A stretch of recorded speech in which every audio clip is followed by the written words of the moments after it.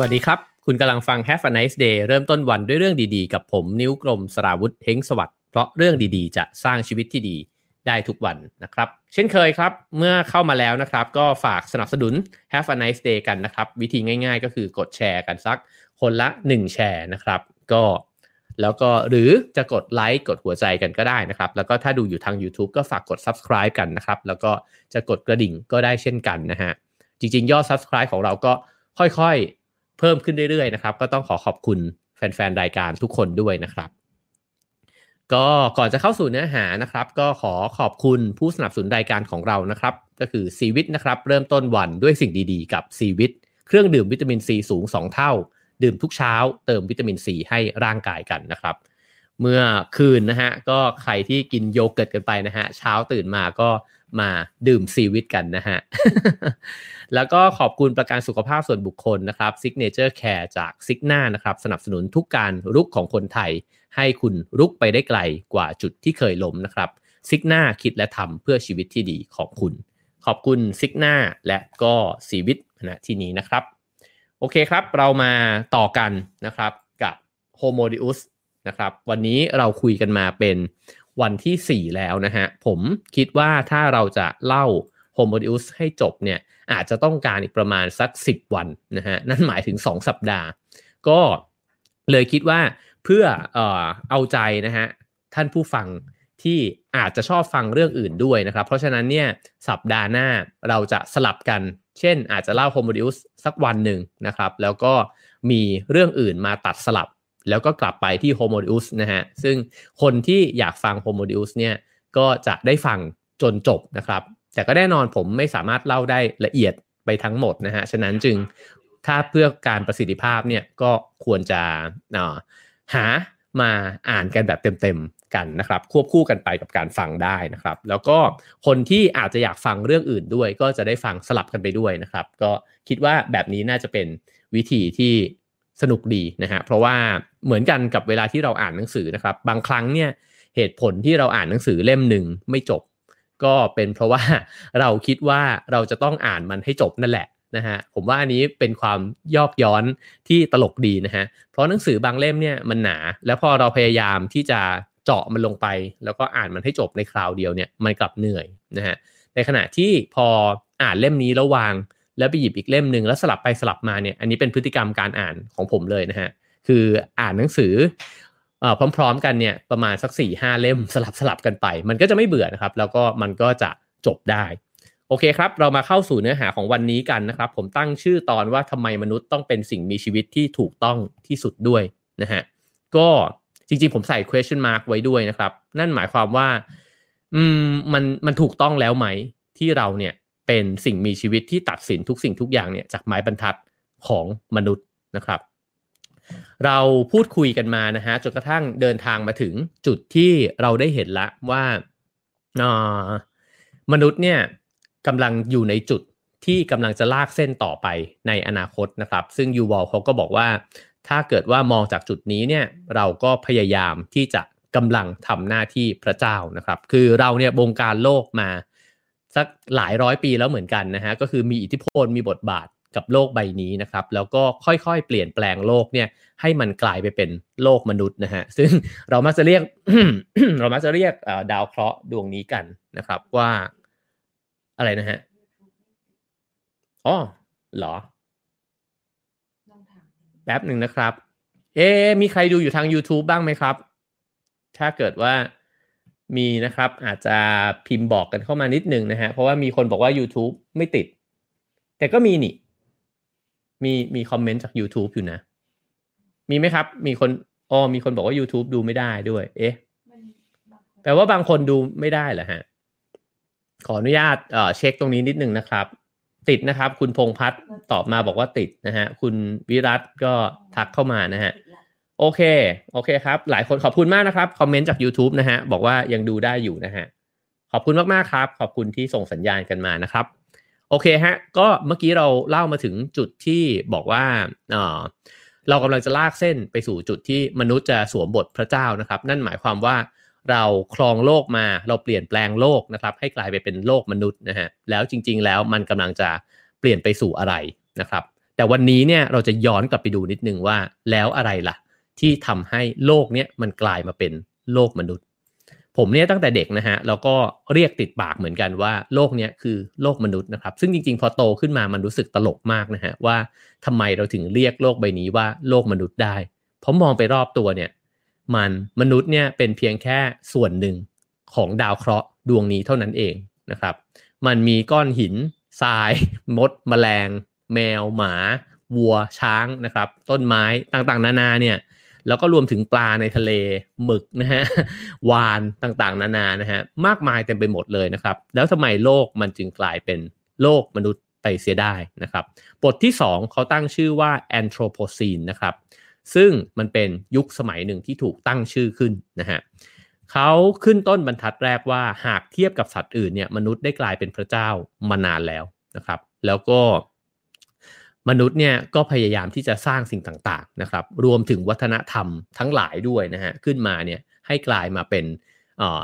ที่มันแวดล้อมเราอยู่แล้วเราก็เห็นว่าไอ้สิ่งต่างๆที่มันถูกก่อสร้างขึ้นมาทั้งในเชิงรูปธรรมและนามธรรมเนี่ยมันก็กำหนดความคิดเราใช่ไหมครับให้เราเห็นว่าโลกใบนี้มันแวดล้อมไปด้วยสิ่งที่มนุษย์สร้างขึ้นมาทั้งนั้นเลยเราอาจจะลืมไปนะครับว่าโลกใบนี้มีเพื่อนสิ่งมีชีวิตอื่นแล้วก็มีสิ่งไม่มีชีวิตอื่นอยู่ในโลกด้วยนะฮะบางครั้งก็ลืมไปแต่เขาบอกว่าถ้าเกิดเราได้ชมสารคดี National Geographic นะครับหรือว่าได้ดูสารคดีสัตว์โลกอย่าง BBC ทั้งหลายเนี่ยนะฮะเราก็จะนึกขึ้นมาได้ครับว่าใช่โลกใบนี้มีสัตว์อีกเพียบเลยนี่หว่าแล้วเราก็ยังเผลอคิดไปด้วยครับว่าโลกเนี้ยยังเหลือสัตว์อยู่อีกเยอะมากนะฮะแต่อันที่จริงแล้วเนี่ยตัวเลขมันเป็นแบบนั้นไหมนะฮะก็ยูวัลเนี่ยเขาเขียนว่าปัจจุบันนี้เนี่ยมันยังเหลือหมาป่าเนี่ยอีกสักกี่ตัวกัน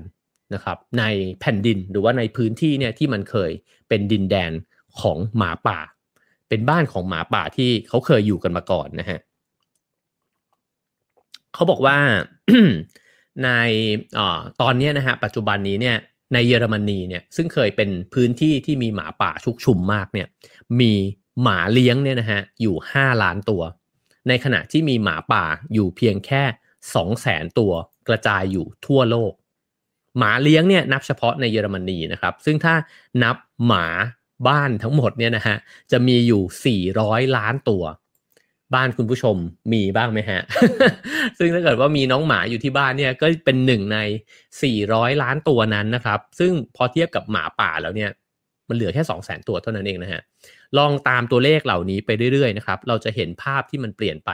ของโลกใบนี้หมายความว่าโลกใบนี้เนี่ยเคยมีหมาป่าในจำนวนที่เยอะกว่านี้มาก่อนแล้วหมาบ้านเนี่ยเคยไม่มีมาก่อนนะฮะเพราะว่าแต่ก่อนหมามันก็ไม่มีหมาบ้านนะฮะแล้วหมาป่ามันก็มาตีสีมนุษย์แล้วก็จนกระทั่งกลายมาเป็น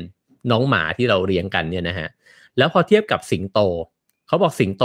ในโลกใบนี้ทุกวันนี้เนี่ยเหลือประมาณ 40,000 ตัวนะครับในขณะที่แมวฮะเหมือนเจ้าต้มมัดเหนียวมูลเนี่ยนะครับมีอยู่600 ล้านตัวนะครับชนะหมาไปอีก200 ล้านตัวเลยนะครับโอ้โหพอเทียบสิงโตกับแมวเข้าไปแล้วยิ่งช็อกนะฮะ 40,000 กับ600 ล้านตัวอันนี้เป็นตัวเลขที่ทำให้เห็นนะครับว่าอะไรก็ตามที่มันอยู่กับมนุษย์มันทวีคูณอะไรก็ตามที่มนุษย์ไม่เลี้ยงไม่สนใจเนี่ยมันลดจำนวนลงพอเทียบเป็นควายป่านะฮะควายแอฟริกันเนี่ยเหลือ 900,000 ตัวนะครับแต่วัวเลี้ยงเนี่ยมีถึง 1,500 ล้านตัวนะ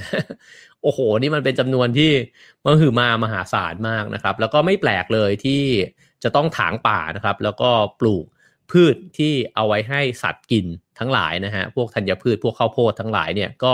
ลองคิดดูสิครับว่ามันมีวัวอยู่ 1,500 ล้านตัวนะเราจะเอาอาหารอะไรให้มันกินนะครับแล้วก็มีเพนกวินเนี่ยเพนกวินอยู่50 ล้านตัวนะฮะอันนี้ฟังดูเยอะนะฮะเพนกวิน50 ล้านตัวนะครับแต่พอฟังไก่แล้วครับไก่มี 20,000 ล้านตัวครับ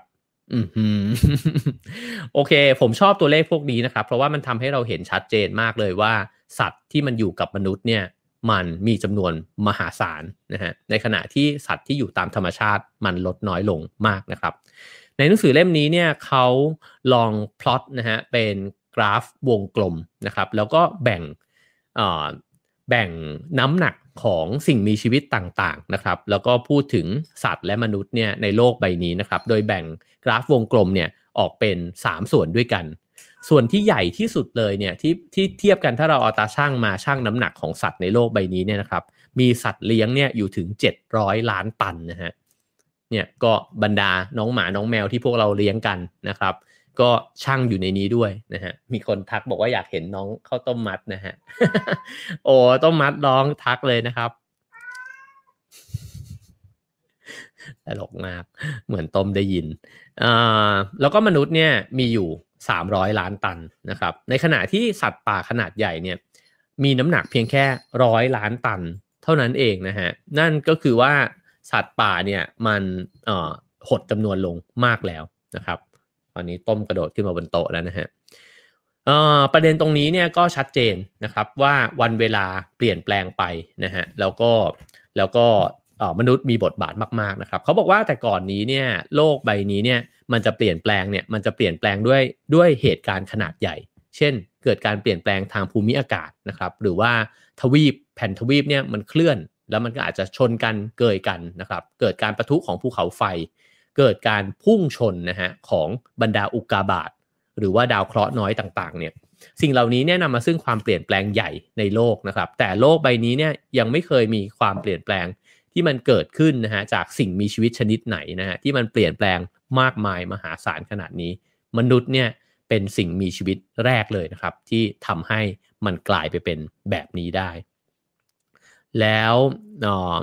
เขาก็บอกว่ามนุษย์ปัจจุบันเนี่ยพยายามที่จะเริ่มคัดสรรธรรมชาตินะฮะแล้วก็ออกแบบธรรมชาติแล้วก็ชาญฉลาดขึ้นเรื่อยๆอาจจะทำให้อาณาจักรของสิ่งมีชีวิตที่เป็นอาณาจักรอินทรีย์ทั้งหลายเนี่ยกลายไปสู่อาณาจักรที่เป็นอนินทรีย์นะครับอย่างที่เมื่อวานได้คุยกันไปนะฮะว่ามันอาจจะไม่ใช่เรื่องของเพียงแค่กายภาพสิ่งมีชีวิตแบบนี้แล้วนะฮะแต่ว่า AI โรบอทต่างๆเนี่ยมันมีบทบาทมากขึ้นเรื่อยๆนะครับคราวนี้เนี่ยเราจะย้อนกลับไปดูนะครับว่าสิ่งที่ทำให้มันเป็นแบบที่เราเป็นอยู่เนี่ยเป็นเพราะอะไรนะครับเขาก็บอกว่ามนุษย์เนี่ยมันก็ทำให้สปีชีส์ต่างๆเนี่ยมันสูญพันธุ์ไปเรื่อยๆนะครับแล้วก็มีถึง 90% ของสัตว์ใหญ่ในออสเตรเลียที่สูญพันธุ์ไปเยอะมากนะครับลองคิดถึงความหลากหลายทางชีวภาพแล้วก็ความสำคัญของความหลากหลายเนี่ยจริงๆแล้วการที่สิ่งมีชีวิตชนิดหนึ่งตายจากไปแล้วก็ไม่มีอีกแล้วเนี่ยมันส่งผลกระทบที่ยิ่งใหญ่มากใช่ไหมครับเพราะว่าห่วงโซ่ต่างๆเนี่ยมันเชื่อมร้อยกันไปหมด1ชนิดตายมันกระทบชนิดถัดไปและมันก็จะกระทบชนิดถัดไปอีกนะครับแล้วก็ 75% ของสัตว์ใหญ่ในอเมริกาก็สูญพันธุ์ไป 50% ของสัตว์ใหญ่ทั้งหมดบนผืนแผ่นดินทุกแห่งบนโลกใบนี้นะครับก็สูญพันธุ์ไปก่อนที่มนุษย์เนี่ยจะปลูกข้าวสาลีเนี่ยแปลงแรกด้วยซ้ำนั่นหมายความว่าก่อนที่มนุษย์จะมีอารยธรรมนะครับแล้วก็มีสังคมที่สลับซับซ้อนแบบนี้เนี่ยมนุษย์ก็ทำลายไปมากแล้วงั้นหลับตานึกดูก็ได้นะครับว่าแล้วเรามาจนถึงวันนี้เนี่ยเราทำลายอะไรไปมากแค่ไหนนะครับผมว่าวันนี้เนี่ยฟังกันไปเรื่อยๆเราจะเริ่มค่อยๆเห็นโลกเนี่ยเปลี่ยนแปลงไปนะครับแล้วก็อาจจะเห็นว่ามันมีพื้นที่อื่นๆนะครับที่เราควรจะมองเห็นให้ความกังวลนะครับแล้วก็ตระหนักถึงว่าเราจะทำยังไงดีนะฮะอันนี้มีสิ่งมีชีวิตชนิดหนึ่งเดินผ่านมานะครับ ตอมโอเคครับต้มเดินมาขอซีนนิดนึงนะฮะเขาลองย้อนกลับไปดูครับว่าแต่ก่อนเนี่ยมนุษย์คิดถึงสัตว์อื่นๆเนี่ยเหมือนที่พวกเราคิดในวันนี้ไหมนะครับแล้วเขาก็บอกว่าในสมัยโบราณเนี่ยมนุษย์เนี่ยอาจจะไม่ได้แบ่งแยกตัวเองออกจากสัตว์อื่นนะครับแล้วก็คิดว่าตัวเองกับสัตว์อื่นเนี่ยก็อยู่ในโลกใบเดียวกันโลกเนี่ยไม่ได้หมายความถึงดาวเคราะห์เท่านั้นนะฮะแต่โลกในวิธีคิดในความคิดเนี่ยฉันกับเธอเนี่ยมันอยู่ในพื้นที่เดียวกันสื่อสารกันได้นะครับแล้วก็เคารพกันนะฮะเพราะฉะนั้นเนี่ยในยุคโบราณเขาก็เลยมีความเชื่อนะครับว่ามนุษย์เนี่ยก็สามารถที่จะคุยกับสัตว์ได้คุยกับต้นไม้คุยกับก้อนหินนะฮะแล้วก็กระทั่งพูดคุยกับนางฟ้าเทวดาพูดผีปีศาจต่างๆนานานะครับมาถึงยุคนี้เรามองสิ่งแบบนั้นเนี่ยเราอาจจะรู้สึกว่าเป็นเรื่องที่งมงายแล้วก็ไร้สาระนะครับแต่ว่าสิ่งหนึ่งที่มันพ่วงติดมาด้วยกับ วิธีคิดแบบนั้นก็คือว่ามันให้ความเคารพในสิ่งอื่นแล้วมันก็ตระหนักนะครับว่าตัวเองเนี่ยมันตัวเล็กมันไม่ได้เป็นศูนย์กลางจักรวาลนะครับแล้วเขาก็เล่าถึงเอ่อเผ่าหนึ่งนะครับก็คือพวกนายาคานะครับซึ่งอยู่ในอินเดียตอนใต้เนี่ยเขาบอกว่าถ้าเกิดว่าชาวนายาคาเนี่ยเดินอยู่ในป่าแล้วต้องเจอกับสัตว์ร้ายนะครับอย่างงูเสือหรือว่าช้างเนี่ยเขาหรือว่าเธอเหล่านั้นเนี่ยก็จะกล่าวกับสัตว์เหล่านั้นว่าเธออาศัยอยู่ในป่าแห่งนี้ฉันก็อาศัยอยู่ในป่าแห่งนี้ฉันมาที่นี่เพื่อหากินและฉันมาที่นี่ก็เพื่อเก็บรากไม้หรือหน่อหรือหัวพืชต่างๆฉันไม่ได้มาเพื่อทำร้ายเธอนะครับสิ่งนี้เนี่ยเขาเล่าก็คือว่าเล่าให้ฟังว่าเวลาเจองูเจอสัตว์ที่เราอาจจะรู้สึกว่าอันตรายเนี่ยมนุษย์โบราณเขาก็จะรู้สึกว่ามันคุยกันได้นะครับแล้วก็ไม่จำเป็นจะต้องไปทำร้ายแล้วก็อะไรที่มันดูแบบน่ากลัวกับมนุษย์เนี่ยมันไม่ใช่ต้องจัดการให้มันสูญสิ้นไปนะฮะแต่ว่าอยู่ด้วยกันได้คุยกันได้แล้วก็มีบทบาทที่แตกต่างกันนะครับแบ่งพื้นที่ของกันและกันเขายกตัวอย่างงูขึ้นมาแล้วก็ยกตัวอย่างการที่ชนเผ่าหรือว่าคนสมัยก่อนเนี่ยพูดคุยกับงูก็เพราะว่าเขาอยากจุดประเด็นนะครับว่าแต่ว่าในสังคมที่เปลี่ยนแปลงไปนะครับแล้วก็ยกถึงคัมภีร์ไบเบิลด้วยว่าในพระคัมภีร์เนี่ยก็มีการสอนนะครับว่าไม่ควรคุยกับงูนะครับอันนี้ก็อาจจะเป็นสัญลักษณ์เป็นอะไรต่างๆนานานะฮะแต่ว่ามันก็เป็นภาพแทนอย่างหนึ่งว่ามนุษย์ก็เริ่มต้นละที่จะแบ่งตัวเองนะครับออกจากพืชและสัตว์แล้วก็เริ่มที่จะเห็นนะครับว่าจริงๆแล้วมันมีพื้นที่ของมนุษย์อยู่แล้วก็อาจจะไม่ต้องสื่อสารกับสัตว์นะฮะแล้วก็พอไม่สื่อสารกับสัตว์เนี่ยมันก็อาจจะค่อยๆขีดเส้นนะครับแล้วก็อยู่กันคนละโลกนะฮะซึ่งไม่ได้หมายความว่ามันเกิดขึ้นจากพระคัมภีร์ไบเบิลนะครับแต่ว่าพระคัมภีร์ไบเบิลอาจจะเป็นจุดหนึ่งนะฮะที่แสดงให้เห็นว่าในยุคสมัยที่มันเปลี่ยนแปลงไปเนี่ยมนุษย์ก็ค่อยๆมีความคิดนะฮะที่แตกต่างไปมากขึ้นเรื่อยๆนะครับแล้วก็พอมาถึงการเปลี่ยนแปลงนะครับในเรื่องของการปฏิวัติการเกษตรเนี่ยซึ่งถ้าเกิดว่าอ่านเซเปียนส์ก็จะเห็นว่ามันก็เป็นยุคสมัยหนึ่งที่มีการเปลี่ยนแปลงเยอะมากมายมหาศาลนะครับพอมีการเกษตรเกิดขึ้นเนี่ยมันก็เลยเกิดการสูญพันธุ์เนี่ยครั้งใหญ่ขึ้นนะฮะแล้วก็อย่างเมื่อกี้ที่บอกไปว่าก่อนเกษตรก็สูญพันธุ์ไปเกือบครึ่งโลกแล้วนะฮะ สัตว์ต่างๆนะครับแต่พอมีเกษตรเนี่ยมนุษย์ก็เริ่มเลือกนะครับอย่างที่เมื่อกี้ตอนต้นเราบอกว่าถ้าวัวในตอนนี้เทียบกับวัวป่ามันต่างกันมากมายมหาศาลนะฮะพอมนุษย์เริ่มเลือกเนี่ยก็จะเลี้ยงสัตว์เลี้ยงลูกด้วยนมเนี่ยให้เชื่องเนี่ยเพียงแค่ไม่กี่สปีชีส์เท่านั้นนะครับซึ่งเขาบอกว่ามีเพียง20สปีชีส์เท่านั้นเองนะฮะเทียบกับสปีชีส์ในโลกใบนี้เนี่ยเป็นพันๆหมื่นๆสปีชีส์ที่สามารถพบได้ในป่านะฮะแต่ว่าสิ่งที่มันกลายมาเป็นสัตว์เลี้ยงของเราเนี่ยก็มี20สปีชีส์แต่กลายเป็นสัตว์ส่วนใหญ่ของโลกในวันนี้ไปแล้วนะครับซึ่ง 90% ของสัตว์ในโลกใบนี้เนี่ยเป็นสัตว์เลี้ยงอันนี้นี่เห็นชัดมากเลยนะครับแล้วก็น่าคิดว่ามนุษย์เนี่ยได้เปลี่ยนแปลงโลกไปมหาศาลนะครับแล้วก็การที่สัตว์เนี่ยกลายเป็นสัตว์เลี้ยงมันก็คือสัตว์ที่ถูกดึงออกมาจากระบบนิเวศนะฮะแล้วก็สัตว์ในระบบนิเวศก็จะมีบทบาทน้อยลงเราก็จะกินพื้นที่เนี่ยมากขึ้นเรื่อยๆนะครับตอนที่ไปทำสารคดีพื้นที่ชีวิตแล้วก็คุยกับพี่ๆที่ทำงานอยู่ที่เขาใหญ่นะฮะเขาก็บอกว่าพื้นที่ป่าในประเทศไทยเนี่ยมันก็เหลือน้อยมากๆแล้วนะครับแล้วก็สัตว์เนี่ยเขาอยู่ในพื้นที่ที่จำกัดมากสิ่งที่มันเกิดขึ้นก็คือว่าเขาไม่สามารถเดินทางข้ามป่าได้เพราะมันไม่มีสะพานข้ามป่านะฮะคือถนนพอมันตัดแล้วเนี่ยป่าแต่ละป่าเนี่ยมันเหมือนเกาะเวลาเราวัดพื้นที่ป่าเราอาจจะเข้าใจว่าประเทศไทยยังพอจะเหลือพื้นที่ป่าอยู่แต่จริงๆแล้วป่าเนี่ยมันเป็นเกาะเท่านั้นเองสิ่งที่มันเกิดขึ้นตามมาก็คือว่าสัตว์เนี่ยมันจะวนเวียนฮะเพราะมันก็มีจำนวนตัวเนี่ยอยู่แค่นั้นแล้วมันก็เริ่มผสมพันธุ์แบบเลือดชิดนะฮะแล้วก็ทำให้สายพันธุ์ของมันเนี่ยค่อยๆอ่อนแอลงเรื่อยๆนะครับถ้าเกิดว่าเหตุการณ์มันเป็นแบบนี้ไปเรื่อยๆเนี่ยก็สัตว์ป่าเนี่ยจะตกอยู่ในสถานการณ์ที่อันตรายนะครับแล้วก็มีโอกาสที่มันจะอ่อนแอลงเครียดมากขึ้นนะครับแล้วก็แน่นอนแหละว่ามันก็จะลดจำนวนลงนะฮะแล้วพอลดจำนวนลงเนี่ยมันก็จะมีผลกับป่าและพอมันมีผลกับป่า มันก็จะมีผลกับมนุษย์นะฮะ นั่นก็เป็นมันก็ไม่ได้เกิดขึ้นแค่ในประเทศไทยเท่านั้นนะครับแต่ว่ามันก็เป็นเทรนด์ของโลกนะครับที่เขาก็พยายามที่จะชวนมองนะฮะว่ามันกำลังเป็นแบบนั้นอยู่ทีนี้เนี่ยเขาก็ชวนคิดนะครับว่าแต่ก่อนเนี่ยถ้าเกิดว่าบรรพบุรุษของเราเนี่ยไปเจอผลไม้นะครับรสหวานๆเนี่ยมันก็จำเป็นที่จะต้องกินใช่ไหมครับเพราะว่าเราไม่รู้ว่าเราจะได้เจอมันบ่อยแค่ไหนเมื่อเจอเราก็ต้องรีบกินไว้นะครับแล้วก็ถ้าเกิดจะเจอกันแล้วจะต้องใช้กำลังกันเนี่ยมันก็ต้องใช้เพราะว่ามันจะใช้เพื่อการอยู่รอดนะครับแต่ว่ามาทุกวันนี้เนี่ยเราเนี่ยมี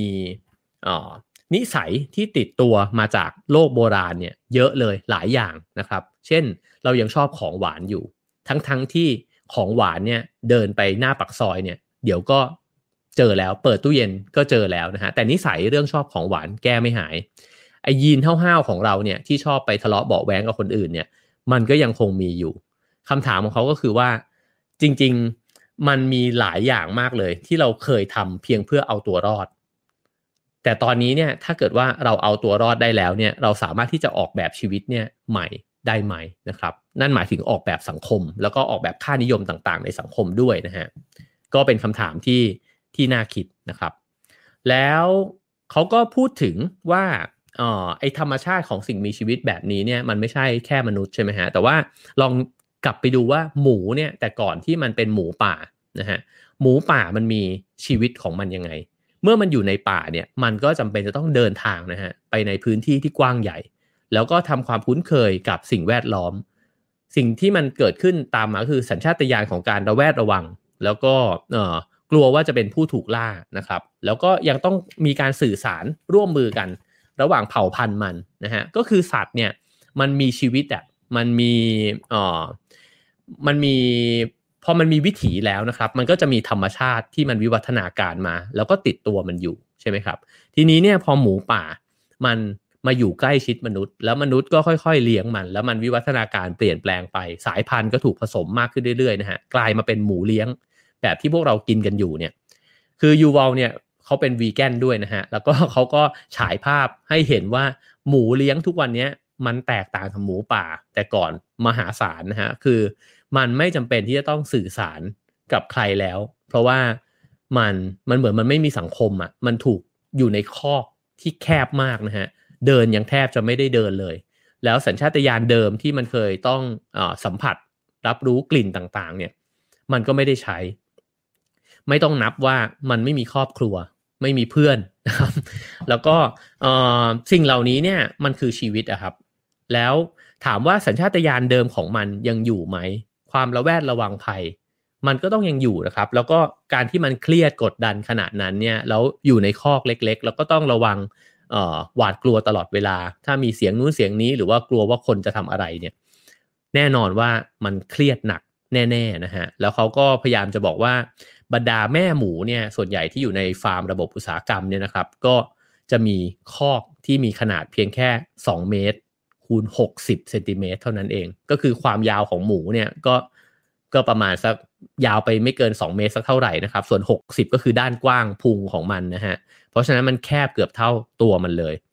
แล้วก็พอมันออกลูกมาเนี่ยเขาก็จะปล่อยให้ลูกหมูดูดนมไปตามธรรมชาติเนี่ยประมาณสัก10-20สัปดาห์นะฮะแล้วหลังจากนั้นพอลูกหมูหย่านมแล้วเนี่ยก็จะแยกลูกออกมาแล้วตัวแม่ก็ส่งไปขุนต่อนะครับแล้วก็อาจจะถ้าเกิดว่าพร้อมแล้วก็นำไปชำแหละนะครับแต่ว่าถ้าแม่หมูยังใหม่อยู่เนี่ยก็เอาไปผสมต่อทันทีนะฮะแล้วก็วัฏจักรแบบนี้ก็จะดำเนินไปเรื่อยๆแม่หมูตัวหนึ่งก็อาจจะใช้สัก 5-10 รอบพอครบแล้วก็ถูกนำไปชำแหละฆ่านะครับสิ่งที่เขาพยายามจะฉายภาพให้เห็นก็คือว่านี่แหละชีวิตของสัตว์ในโลกใบนี้นะครับสัตว์ที่มาอยู่ใกล้ชิดมนุษย์ก็จะเป็นแบบนี้คือ เหมือนประเด็นมันคือว่าสัตว์ที่อยู่ไกลมนุษย์เนี่ยชีวิตก็ลำบากแบบหนึ่งเพราะว่าพื้นที่ในการใช้ชีวิตก็หดแคบลงเรื่อยๆเมืองขยายตัวมากขึ้นเรื่อยๆป่าหดน้อยลงเรื่อยๆนะฮะส่วนสัตว์ที่มาอยู่ใกล้มนุษย์เนี่ยถ้าไม่นับแบบปลาทองก็ยังไม่แน่ใจนะฮะว่ามีความสุขไหมถ้านับหมาแมวเนี่ยที่ใกล้ชิดหน่อยนะฮะนอกนั้นเนี่ยสัตว์ที่เป็นปศุสัตว์เนี่ยเขาพยายามจะบอกว่าโลกสมัยใหม่เนี่ยระบบเลี้ยงแบบฟาร์มมันแฟร์กับสัตว์ พอแล้วหรือเปล่านะครับอันนี้ก็เป็นเรื่องที่มีคนพูดถึงกันเยอะนะครับว่าเรามองเห็นสัตว์เนี่ยเป็นเพียงแค่วัตถุดิบในการที่เอามาประกอบอาหารหรือเราเห็นมันเป็นชีวิตนะครับอันนี้ก็ถกเถียงกันอยู่มากมายนะฮะทีนี้เรื่องต่อไปนะครับที่เขาจะเล่าก็คือว่ามันก็เป็นเรื่องหลักเรื่องหนึ่งของหนังสือเล่มนี้เหมือนกันเพราะว่ายูวัลพยายามจะบอกว่าในโลกยุคปัจจุบันเนี้ยพยายามจะมองชีวิตเนี่ยว่ามันเป็นอัลกอริทึมนะครับวันนี้ก็เลยมาชวนคุยหลายๆคนอาจจะเข้าใจเรื่องอัลกอริทึมอยู่แล้วนะครับแต่ว่าลองมาฟังกันดูอีกสักนิดนึงก็ได้นะครับว่าอัลกอริทึมมันคืออะไรนะครับเวลาที่เราบอกว่าทำไมเวลาเราเล่น Facebook เนี่ยมันถึงเห็นสเตตัสหรือว่าโพสต์ของเพื่อนบางคนบ่อยกว่าบางคนทำไมบางคนเราไม่เห็นมันเลยนะฮะแล้วคนก็อธิบายว่าก็เพราะว่าอัลกอริทึมของ Facebook เนี่ยมันเลือกมาให้เรานะครับอัลกอริทึมมันทำงานยังไงนะฮะเขาก็บอกว่าในคริสตศตวรรษที่21เนี่ยอัลกอริทึมเนี่ยอาจจะเป็นแนวคิดหลักเลยนะฮะที่สำคัญที่จะหมุนโลกใบนี้นะครับแล้วก็เมื่ออธิบายเนี่ยเขาก็บอกว่ามันก็คือชุดขั้นตอนของวิธีในการที่นำมาใช้ในการคำนวณนะฮะในการแก้ปัญหาแล้วก็ในการช่วยการตัดสินใจนะครับเพราะฉะนั้นเนี่ยมันก็เหมือนเป็นการสะสมสูตรนะฮะบางอย่างเช่นสมมุติเราการบวกเลขก็อาจจะใช่นะฮะสมมุติว่าเราบอกว่า2บวก2เนี่ยมันเท่าไหร่มันก็คือ4นะครับแต่ทีนี้สมมุติว่าเราอยากจะทำอะไรที่มันสลับซับซ้อนมากกว่านั้นนะฮะเช่นเราอยากจะผัดกะเพราไก่สักจานหนึ่งถ้าเรามีอัลกอริทึมเนี่ยมันก็จะทำกะเพราไก่ในครั้งหน้าเนี่ยได้ง่ายขึ้นนะฮะเช่นต้องใช้ไก่ครึ่งกิโลต้องใช้ไก่2ขีดอะไรแบบนี้นะฮะต้องเติมซีอิ๊วลงไปกี่ช้อนนะครับต้องเติมซีอิ๊วดำเท่าไหร่มีกระเทียมเท่าไหร่นะครับแล้วก็ใส่ใบกะเพราลงไปเท่าไหร่น้ำมันเท่าไหร่นะฮะก็เหมือนสูตรอาหารพอสูตรอาหารแบบนี้มันเป๊ะแล้วเนี่ยเขาก็บอกว่าเราก็สามารถทำอาหารจานเดียวกันนี้เนี่ยตามอัลกอริทึมแบบเดียวกันเนี่ยได้อีกเป็น10ครั้งนะฮะมันอาจจะแตกต่างกันไปบ้างเล็กน้อยเพราะว่าไก่ในวันนั้นมันอาจจะไม่เหมือนไก่เมื่อวานนะฮะผักวันนี้มันอาจจะต่างไปนิดหน่อยนะฮะแต่อย่างน้อยเนี่ยอัลกอริทึมมันก็ยังอยู่แล้วก็มันก็ยังทำให้ผลลัพธ์เนี่ยมันออกมาไม่ได้แตกต่างไปมากนักนะครับภาพหนึ่งที่เขาบอกว่าอาจจะทำให้เราเห็นนะครับว่าเขาบอกว่าถ้าเราลองคิดดูว่าถ้ามันเป็นแบบนี้ได้เนี่ยในอนาคตเราสามารถกดปุ่มแล้วก็ให้มันจัดเตรียมอาหารต่างๆเนี่ยให้กับเราได้นะฮะก็คือเครื่องจักรกลทั้งหลายเนี่ยนะครับเราก็อาจจะรู้สึกว่ามันฉลาดขนาดนั้นเลยเหรอจริงๆมันก็ไม่ยากมากนะฮะเขาก็ชวนให้คิดว่าทุกวันนี้เราก็ใช้อัลกอริทึมแบบนั้นอยู่แล้วก็คือพวกตู้ขายเครื่องดื่มอัตโนมัตินะครับว่ามันก็จะมีปุ่มเรียงแถวไว้นะฮะแล้วเราก็สามารถเลือกได้ลองคิดถึงเวลาที่ไปโรงแรมก็ได้นะครับแล้วก็มีปุ่มให้เลือกว่าคุณจะเลือกเป็นเอ็กซ์เพรสโซ่คาปูชิโน่ลาเต้นะฮะหรือคุณจะเลือกโกโก้ร้อนนะครับก็คุณก็กดปุ่มไปไอ้เจ้าเครื่องนี้มันก็จะผสมนะฮะสิ่งต่างๆมันก็จะรู้แหละว่าต้องเติมน้ำร้อนเท่าไหร่นะครับเติมกาแฟลงไปเท่าไหร่น้ำตาลเท่าไหร่นมเท่าไหร่นะฮะแล้วมันก็จะออกมาได้แล้วสิ่งเหล่านี้มันก็ถูกตั้งค่าไว้แล้วมันก็เป็นอัลกอริทึมนะครับซึ่งแต่ก่อนเราก็มองจักรกลต่างๆแล้วก็ระบบต่างๆเนี่ยเป็นแบบนี้แหละแต่มาถึงทุกวันนี้เนี่ยเราเริ่มเห็นตัวเองเป็นอัลกอริทึมนะครับแล้วก็คิดว่าเราเองก็น่าจะแก้ไขหรือว่าน่าจะตั้งโปรแกรมตัวเองเนี่ยได้ด้วยเหมือนกันนะครับทีนี้เนี่ยตัวสิ่งมีชีวิตอื่นเนี่ยก็ใช้อัลกอริทึมเนี่ยในการคำนวณด้วยเหมือนกันนะครับเขาบอกว่าอย่างลองคิดดูว่าลิงบาบูนตัวหนึ่งเนี่ยถ้ามันมองไปที่กล้วยหวีหนึ่งนะฮะแล้วก็เห็นสิงโตตัวหนึ่งเนี่ยอยู่ตรงนั้นสิ่งที่เกิดขึ้นทันทีเลยเนี่ยมันก็คือการเอาข้อมูลจำนวนมหาศาลเนี่ยมาร่วมพิจารณาว่ามันจะไปเอากล้วยหวีนั้นเนี่ยดีไหมนะฮะข้อมูลต่างๆสลับซับซ้อนมากครับเช่นมันห่างจากกล้วยมากแค่ไหนมันโจรทีเดียวเนี่ยถึงไหมนะครับมันห่างจากสิงโตมากพอที่จะหนีไหมถ้ามันตะครุบขึ้นมานะครับแล้วตัวมันเองวิ่งได้เร็วแค่ไหนสิงโตวิ่งได้เร็วแค่ไหนสิงโตตื่นอยู่หรือว่าหลับอยู่นะฮะดูแล้วเนี่ยสิงโตมันหิวอยู่หรือมันอิ่มอยู่นะฮะแล้วกล้วยอ่ะมันคุ้มไหมมันเยอะมากพอที่จะไปเอาไหม กล้วยลูกโตหรือลูกเล็กกล้วยดิบหรือกล้วยสุกนะพวกนี้สนุกมากนะครับก็คือว่าจริงๆในการตัดสินใจเพียงแค่ฉึบเดียวเนี่ยของสิ่งมีชีวิตเนี่ยมันประมวลผลมากมายก่ายกองเต็มไปหมดซึ่งผลเหล่านี้เนี่ยมันก็คือข้อมูลที่สะสมมานะครับจากประสบการณ์ทั้งหมดเพื่อที่เอามาช่วยในการชั่งใจนะฮะซึ่งแน่นอนถ้าลิงบาบูนยังคำนวณขนาดนี้เนี่ยพวกเราเนี่ยขณะที่ฟังกันอยู่เนี่ยนะครับก็ใช้อัลกอริทึมในการคำนวณแล้วก็ในการวางแผนชีวิตเนี่ยอยู่เยอะมากเลยนะครับเขาก็บอกว่าอัลกอริทึมเหล่านี้เนี่ยมันก็ควบคุมนะฮะโดยการคัดสรรตามธรรมชาติอยู่แล้วเพราะว่าสัตว์ที่ดำเนินไปตามการคำนวณที่ดีเนี่ยมันก็จะรอดใช่ไหมครับพอมันรอดมันก็ออกลูกออกหลานมาแล้วก็สามารถที่จะใช้อัลกอริทึมนั้นเนี่ยต่อเนื่องกันไปได้ในเจเนอเรชันถัดๆไปนะฮะแต่ว่ามนุษย์เนี่ยเริ่มที่จะยืดตัวเองออกมาจากร่างกายนะครับก็คือมนุษย์ไม่ได้ใช้เพียงแค่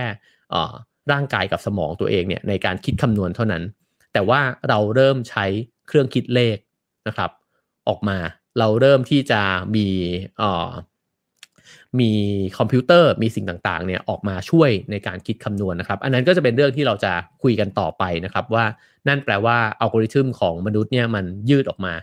มากกว่าสิ่งมีชีวิตอื่นแล้วด้วยนะฮะทีนี้เนี่ยประเด็นที่เขาเล่าเรื่องลิงบาบูนก็คือว่าเขาบอกว่าถ้าอย่างนั้นเนี่ยมันแปลว่าการรับรู้ความรู้สึกนะครับแล้วก็อารมณ์ต่างๆเนี่ยมันก็เป็นอัลกอริทึมด้วยเช่นกันการที่มันเห็นสิงโตเบิ่งตาขึ้นมาแล้วขนลุกสู้เนี่ยมันไม่ใช่ความรู้สึกอะแต่มันคือเราอาจจะเรียกมันว่าความรู้สึกนะครับแต่มันก็คือการประมวลผลของระบบทั้งหมดในร่างกายและสมองของมันเนี่ยให้เกิดความรู้สึกนั้นขึ้นมา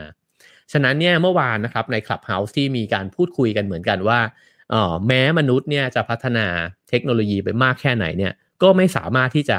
ทำให้ AI เนี่ยมันมีความรู้สึกได้เนี่ยตอนนี้เนี่ยมันมีข้อถกเถียงเยอะเลยนะครับที่เขาบอกว่ามันไม่ยากที่จะทำให้ AI เนี่ยมันมีความรู้สึกแล้วจริงๆแล้วเนี่ยมันสามารถส่งข้อมูลมากมายเลยเต็มไปหมดเลยที่ทำให้ AI สามารถสร้างงานที่มันเป็นศิลปะหรือสร้างงานสร้างสรรค์เนี่ยขึ้นมาได้ด้วยนะครับคือภาพวาดดนตรีวรรณกรรมเนี่ยผมว่าจริงๆทุกอย่างที่พูดมานี่น่าจะมีหมดแล้วนะครับ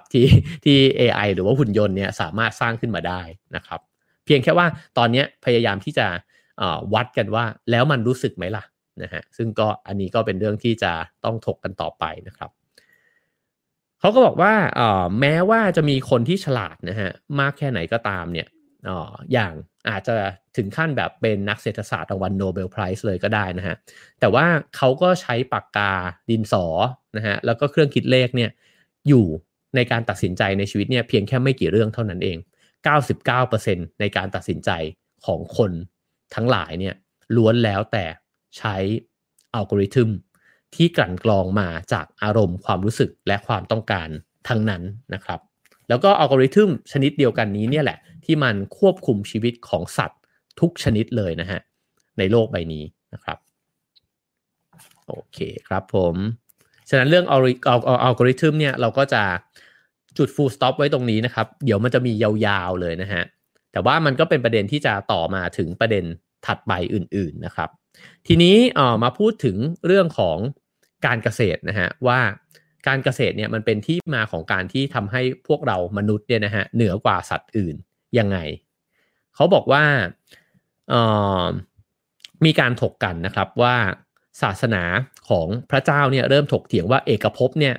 ไม่ได้เป็นสภาของสิ่งมีชีวิตชนิดต่างๆแต่ใช้ระบอบเทวาธิปไตยนะฮะที่ปกครองด้วยคณะของพระเจ้าผู้เป็นใหญ่อ่านตรงนี้อาจจะงงๆนิดนึงนะฮะแต่ว่าในความหมายก็คือว่าถ้ามันมีสภาสักสภาหนึ่งเนี่ยแล้วเรามองเห็นว่าสภาเนี่ยมันเป็นตัวแทนของเสียงทุกเสียงใช่ไหมครับสภาของโลกใบนี้เนี่ยมันไม่เคยมีสิ่งมีชีวิตอื่นเนี่ยไปอยู่ในนั้นก็คือมันไม่มีสภานั่นเองนะฮะแล้วเขาก็บอกว่าเราก็ใช้ระบบพระเจ้าองค์เดียวเนี่ยที่เป็นใหญ่ซึ่งพอมันไปเรื่อยๆแล้วเนี่ยพระเจ้าองค์นั้นเนี่ยมันกลายเป็นมนุษย์นะฮะแล้วก็ศูนย์กลางต่างๆมันอยู่ที่มนุษย์อยู่ที่ความสัมพันธ์ระหว่างมนุษย์นะครับซึ่งก่อนหน้าที่มันจะกลายมาเป็นมนุษย์เนี่ยมันก็เป็นมนุษย์กับพระเจ้ามาก่อนใช่ไหมครับสมัยก่อนเนี่ยก็อย่างที่เราทราบกันว่าปรากฏการณ์ทางธรรมชาติต่างๆนะฮะฟ้าผ่าแผ่นดินไหวน้ำท่วมเนี่ย มนุษย์อธิบายไม่ได้มนุษย์ก็จะบอกว่ามันมีเทพนะฮะมันมีพระเจ้าที่สร้างสิ่งเหล่านั้นขึ้นมานะครับแต่การที่มนุษย์จะดีลกับพระเจ้าได้เนี่ยคือพอผ่านยุคมาแล้วไม่ได้ดีลกับต้นไม้ก้อนหินต่างๆนานานะฮะพยายามที่จะทำข้อตกลงต่อรองกับพระเจ้าเนี่ยมนุษย์ก็เลยบวงสรวงบูชาพระเจ้านะครับแล้วสิ่งที่มนุษย์ทำก็คือเอาบรรดาสัตว์ต่างๆเนี่ยแพะแกะนะฮะไก่มาเชือดแล้วก็บูชายันเหมือนกับเป็นข้อตกลงนะครับว่าถ้ามนุษย์เนี่ยให้สิ่งเหล่านี้กับพระเจ้าพระเจ้าก็จะประทานลมฟ้าอากาศที่ดีดินที่อุดมสมบูรณ์นะครับแล้วก็ทำให้เผ่าพันธุ์นั้นเนี่ยได้เจริญเติบโตขึ้นมานะครับ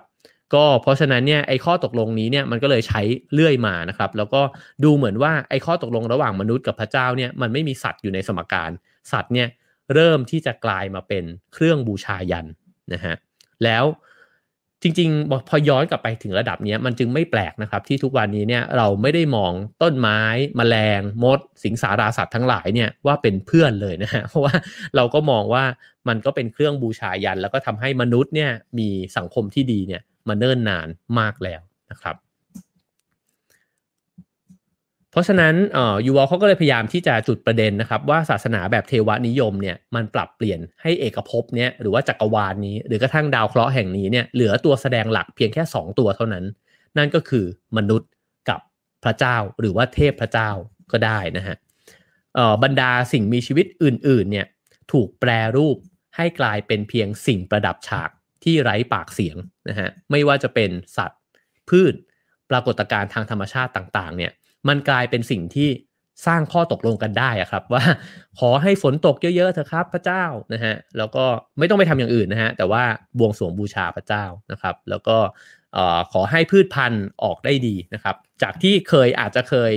สังเกตอาจจะเคยใกล้ชิดกับพืชพันธุ์ต่างๆอาจจะเคยถึงขั้นพูดคุยกับพืชพันธุ์ต่างๆด้วยนะฮะมนุษย์ก็เลิกพูดคุยแล้วก็หันมาที่จะใช้วิธีนี้แทนนะครับพอเป็นแบบนี้ไปเรื่อยๆเนี่ยมันก็เหมือนกับค่อยๆปรับ mindset นะแล้วค่อยๆปรับกระบวนทัศน์ในการมองโลกมนุษย์เนี่ยว่าโอเคถ้าอย่างนั้นแล้วเราค่อยๆควบคุมโลกมนุษย์ดีกว่าแต่ในยุคก่อนเนี่ยเราก็ฝากเทพเจ้าต่างๆเนี่ยช่วยจัดการให้หน่อยนะครับซึ่ง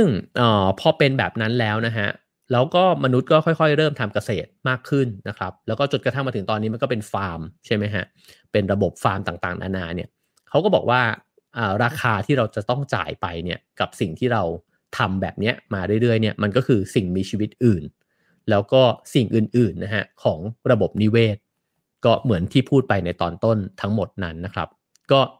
เหมือนกับว่าความอยู่ดีมีสุขของมนุษย์เนี่ยมันถูกสังเวยด้วยธรรมชาติว่าง่ายๆก็คือแบบนั้นนั่นเองนะฮะทีนี้เขาลองชวนคิดนะครับเพราะว่าเมื่อกี้เราคุยกันถึงเรื่องวิธีคิดแบบเทวนิยมนะฮะแล้วก็เขาลองบอกว่าก็ลองย้อนกลับมามองสังคมตะวันออกซึ่งจริงมันก็มีเทวนิยมด้วยนะครับแต่เขาลองยกตัวอย่างศาสนาเชนพุทธนะฮะ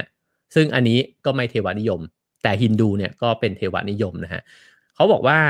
ศาสนาเหล่านี้เนี่ยจริงๆก็อาจจะมีการเอาใจใส่สัตว์ต่างๆแล้วก็เห็นความเชื่อมโยงระหว่างมนุษย์กับสิ่งอื่นๆเนี่ยอาจจะมากอยู่เหมือนกันนะครับเพราะอย่างเชนนี่ก็คือคิดถึงสัตว์เยอะมากนะฮะอย่างเวลาที่เขาจะนั่งลงเนี่ยเขาก็จะต้องเอาไม้กวาดเล็กๆเนี่ยปัดเอามดแมลงออกไปแล้วก็พยายามดูทุกฝีก้าวเลยไม่ให้ไปเหยียบมดแมลงนะฮะถ้าเกิดว่า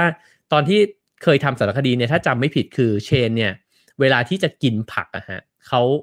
ไม่กินทั้งต้นด้วยซ้ำคือเหมือนพยายามที่จะตัดนะฮะแล้วก็ให้มีชีวิตอยู่นะฮะแล้วก็กินเพียงแค่ยอดมันไม่ได้ฆ่ามันนะครับเพราะเขาก็ห่วงใยเรื่องของชีวิตมากๆนะฮะแต่เขาก็ยูวอลก็พยายามที่จะชวนคุยต่อนะครับว่าจริงๆแล้วศาสนาที่มันอิงกับการเกษตรเนี่ยทุกศาสนาไม่ว่าจะศาสนาไหนนะฮะก็ล้วนแล้วแต่พูดถึงความเหนือกว่าของมนุษย์เนี่ยแล้วก็ใช้ประโยชน์จากสัตว์เนี่ยด้วยกันทั้งนั้นนะครับแล้วก็มันก็ดูเหมือนเป็นธรรมชาติของมนุษย์ในยุคสมัยเดียวกันเนี่ยแหละที่เราก็เหมือนเราก็ควบคุมสัตว์ไปแล้วนะครับแล้วเราก็เลี้ยงสัตว์แล้วก็กินสัตว์เนี่ยมันจึงอาจจะไม่ได้แบ่งแยกกันด้วยว่าศาสนาตะวันออกตะวันตกใดๆนะฮะแต่ว่าเราก็ไม่ค่อยได้ต่างกันสักเท่าไหร่นะครับในแง่ของวิถีชีวิตนะฮะในแง่ของวิถีชีวิตที่เราดำเนินไปจริงๆเนี่ย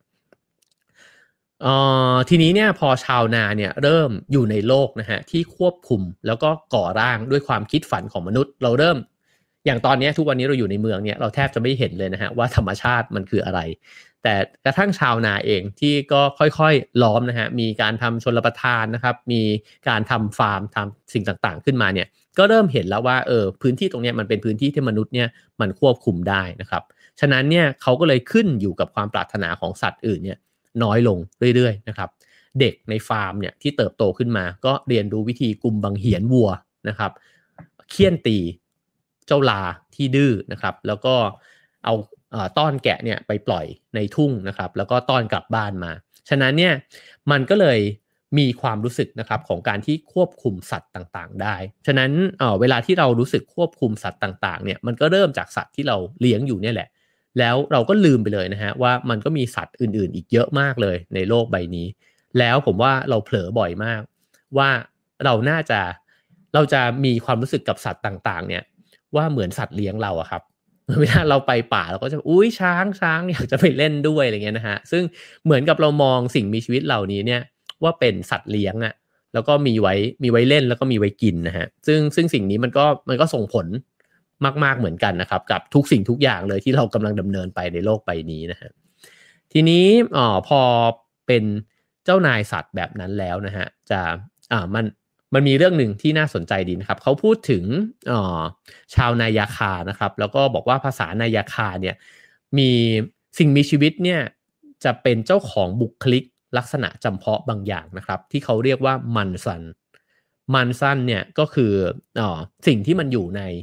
สัตว์นะครับแล้วแต่ละตัวเนี่ยมันไม่เหมือนกันเขาก็บอกว่าช้างทุกตัวเนี่ยมีมันซันแล้วก็เราอาศัยอยู่ในป่าพวกมันก็อาศัยอยู่ในป่าเราทั้งหมดเนี่ยล้วนแล้วแต่มีมันซันเช่นเดียวกับหมีกวางเสือสิ่งอื่นๆอันนี้จะเห็นความเท่าเทียมเลยนะครับว่าเรามีมันซันกันคนละแบบกันนะฮะแต่พอถามถึงวัวครับเขาบอกว่าวัวล่ะมีมันซันไหมชาวนายาคาเนี่ยบอกว่าวัวเนี่ยต่างออกไปเพราะว่าคุณเนี่ยจะต้องนำมันเนี่ยก็คือต้อนมันเนี่ยไปไหนต่อไหนนะฮะแล้วก็ถามถึงไก่เขาบอกว่าไก่เนี่ยไม่มีอะไรทั้งนั้นเลยพวกมันไม่มีมันซันแล้วก็บรรดาต้นไม้ในป่าเขาบอกว่าต้นไม้ในป่ามีมันซันแต่ถ้าเป็นต้นชาที่พวกเขาปลูกเนี่ยไม่มีอันนี้เนี่ยมันแสดงให้เห็นนะครับว่าพอมนุษย์เราเนี่ยเริ่มที่จะเอาสิ่งมีชีวิตต่างๆเนี่ยมาปลูกมาเลี้ยงนะฮะเราก็เห็นมันเป็นแตกต่างไปจากสิ่งมีชีวิตอื่นแล้วก็อาจจะมองมันเป็นทรัพย์สินนะฮะมองมันเป็นทรัพยากรนะครับในการที่จะเอามากินเอามาใช้นะฮะกระทั่งกับชนเผ่าที่ใกล้ชิดธรรมชาตินะครับกับผู้คนที่เขาอยู่ในพื้นที่ที่ใกล้ชิดธรรมชาติมีวิถีชีวิตที่ใกล้ชิดธรรมชาติเนี่ยก็ยังมีความรู้สึกที่แตกต่างนะฮะระหว่างสิ่งที่อยู่ในป่ากับสิ่งที่พวกเขาเลี้ยงไว้ฉะนั้นเนี่ยเขาก็เลยบอกว่าฟาร์มมันก็เลยกลายมาเป็นต้นแบบของสังคมนะฮะที่เต็มไปด้วยเจ้านายที่ยกย่องตัวเองและเผ่าพันธุ์ที่ด้อยกว่าที่ถูกใช้งานนะครับสัตว์ป่าเนี่ยก็พร้อมที่จะถูกกำจัดออกไปแล้วก็มนุษย์ก็อยู่บนยอดของพีระมิดนะครับโอ้ยังเหลืออีกเยอะนะครับ โอเคใกล้จะหมดแล้วฮะโอเคทีนี้เนี่ยพอมาถึงตรงนี้นะครับแล้วก็มาถึงจุดที่เปลี่ยนใหญ่อีกครั้งหนึ่งเมื่อกี้เราพูดถึงเรื่องของการปฏิวัติการเกษตรนะฮะพอมาถึงยุคสมัยที่มีการปฏิวัติทางวิทยาศาสตร์เนี่ยจุดเปลี่ยนสำคัญก็คือว่ามนุษย์เนี่ยไม่ดีลกับเทพเจ้าแล้วนะฮะแล้วก็เทพเจ้าลดบทบาทลงไปหรือจริงๆพูดง่ายๆก็แทบจะไม่ค่อยเหลือบทบาทแล้วนะครับแล้วก็โลกในยุคปัจจุบันจึงเป็นเวทีที่มีมนุษย์เผ่าพันธุ์เดียวแสดงอยู่เดี่ยวๆเท่านั้นเองนะครับแล้วไม่ต้องต่อรองกับใครอีกแล้วด้วยไม่ต้องกลัวใครอีกแล้วนะครับยิ่งโหดหนักเข้าไปอีกก็ฉะนั้นเนี่ยมนุษย์ก็เลยกลายเป็นสิ่งมีชีวิตนะครับที่นอกจากครองโลกแล้วเนี่ยก็มีความหลงตัวเองด้วยนะฮะแล้วก็ให้ความสำคัญกับตัวเองซึ่งน่าจะเป็นการให้ความสำคัญแบบผิดๆด้วยเหมือนกันนะครับตรงนี้แหละครับมาถึงประเด็นในวันนี้นะฮะที่ผมตั้งประเด็นว่าทำไมมนุษย์ต้องเป็นสิ่งมีชีวิตที่ถูกต้องที่สุดด้วยนะครับเพราะยูวัลเนี่ยเขาก็บอกว่าพอมันเริ่มเป็นแบบนี้แล้วเนี่ยทุกสิ่งทุกอย่างที่เกิดขึ้นในจักรวาลนี้ล้วนถูกตัดสินดีเลวเนี่ยว่ามันส่งผลกระทบอย่างไรกับโฮโมเซเปียนส์เท่านั้นเองนะฮะ คือถ้ามันดีต่อมนุษย์โอเคแปลว่ามันดี ถ้ามันดีต่อระบบเศรษฐกิจมนุษย์แปลว่ามันดีนะครับแต่โดยที่ไม่ได้สนใจแล้วครับว่าต้นไม้มันน้อยลงไหมนะครับมันไปรุกพื้นที่ป่าไหมนะครับหรือว่าสัตว์มันสูญพันธุ์ไปกี่ชนิดในปีนี้นะฮะก็ฉะนั้นเนี่ยเมื่อมนุษย์กลายเป็นแบบนี้เราก็ไม่สนใจสิ่งใดๆอีกเลยนะครับแล้วก็เขาบอกว่าสิ่งที่มันน่าสนใจก็คือว่าเมื่อในช่วงไม่กี่ปีที่ผ่านมานี้นะฮะมนุษย์เนี่ยเริ่มที่จะคิดถึงความสัมพันธ์ระหว่างมนุษย์กับสัตว์อีกครั้งหนึ่งซึ่งสิ่งนี้ก็เป็นเรื่องที่เราพอจะพบเห็นได้เหมือนกันนะครับมีความห่วงใยในเรื่องชีวิตอื่นๆนะครับในเรื่องธรรมชาติเนี่ยมากขึ้นถ้าเรามองเนี่ยอาจจะคิดว่าเพราะประเด็นเรื่องสิ่งแวดล้อมมันถูกจุดขึ้นมาแล้วก็เสียงดังมากขึ้นนะครับแต่เขาบอกว่ามันก็มีอีกข้อสังเกตหนึ่งว่าหรือมันเป็นเพราะว่าเราเนี่ยเริ่มกลัวว่าเราจะค่อยๆกลายไปเป็นพวกมันเสียเองก็คือกลายไปเป็นเผ่าพันธุ์ที่ด้อยกว่านะครับแล้วก็ถูกปัญญาประดิษฐ์ทั้งหลายเนี่ยครอบงำเราแล้วก็เอาชนะเรากระทั่งว่าทำให้เราเนี่ยกลายไปเป็นคนที่จะต้องรับใช้มันนะฮะความรู้สึกแบบนี้หรือเปล่าที่ทำให้เราเริ่มหันไปหาเพื่อนสิ่งมีชีวิตอื่นนะครับว่าเฮ้ยขอโทษทีว่ะที่ทำกับคุณมายาวนานแล้วเราเริ่มมีความหวาดกลัวนะครับว่าเรากำลังจะถูกกระทำแบบนั้นไหมนะฮะนั่นก็คือประเด็นที่อยู่ในบทที่2นะครับก็คือบทที่เขาตั้งชื่อว่า Anthropocene นะครับซึ่งมันก็คือชื่อยุคสมัยนะฮะที่ถูกตั้งเหมือนกับตั้งเป็นชื่อเล่นก็ได้นะฮะที่เขาว่ากันว่ายุคสมัยที่มนุษย์ครองโลกนะครับยุคสมัยที่มนุษย์กลายเป็นไม้บรรทัดวัดทุกสิ่งทุกอย่างก็นั่นแหละครับก็ชวนคิดนะครับว่าเราเดินทางกันมาถึงวันนี้เพราะอะไรแล้วเราจะเดินต่อไปแบบไหนนะครับเราจะเห็นสัตว์ต่างๆสิ่งมีชีวิตอื่นๆนะครับรวมถึงระบบนิเวศรวมถึงตัวเราเองที่อยู่ในโลกใบนี้เนี่ยว่าเราเป็นส่วนหนึ่งเราเป็นส่วนเล็กหรือเราเป็นส่วนที่สำคัญมากๆแล้วก็กลายเป็นว่าเราก็วัดทุกอย่างจากความสุขหรือว่าการพัฒนาของตัวเราเองเท่านั้นนะครับก็เดี๋ยวมาต่อกันอีกทีในวันจันทร์นะครับก็กับเรื่องต่อไปว่าก็ยังย้อนกลับไปดูอดีตนะครับว่าแล้วอะไรที่ทำให้เรากลายมาเป็นแบบวันนี้นะครับกับหนังสือ Homo Deus นะครับของ Yuval Noah Harari นะครับโอเคครับผมก็สามารถส่งความคิดเห็นเข้ามาได้นะครับจริงๆมีความคิดเห็นหลายๆคนเยอะมากเลยนะฮะในไลฟ์นะครับคุณที่อัมจันเหรอฮะบอกว่าเคยลองปฏิบัติกับสัตว์และพืชราวกับมันมีชีวิตจิตใจเสมอผลก็คือเขาจะมีชีวิตที่ยืนยาวและงดงามน่าทึ่งมากๆนะครับจริงๆช่วงนี้ผมก็ได้ปลูกต้นไม้เยอะนะครับแล้วก็คนใกล้ตัวเนี่ยสนใจต้นไม้มากๆนะฮะไปหาคลิปดูหาหนังสืออ่านนะครับแล้วเราก็รู้สึกว่าพอเราลองสังเกตต้นไม้จริงๆเนี่ยต้นไม้นี่เป็นสิ่งมีชีวิตที่มหัศจรรย์มากแล้วก็กำลังอ่านหนังสือเล่มนึงอยู่นะฮะชื่อชีวิตเร้นลับของต้นไม้นะครับไว้จะเอามาเล่าสู่กันฟังด้วยจะพบว่า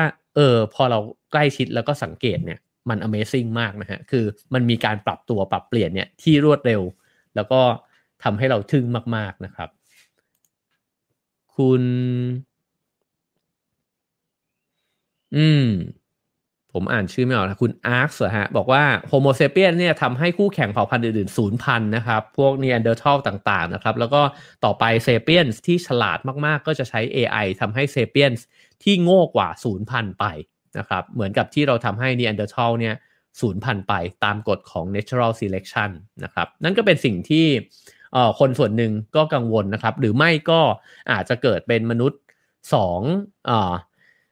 ระดับไปเลยนะฮะก็คือพอความเหลื่อมล้ำมันสูงมากเนี่ยพวกที่มีโอกาสมากกว่านะฮะก็จะใช้งาน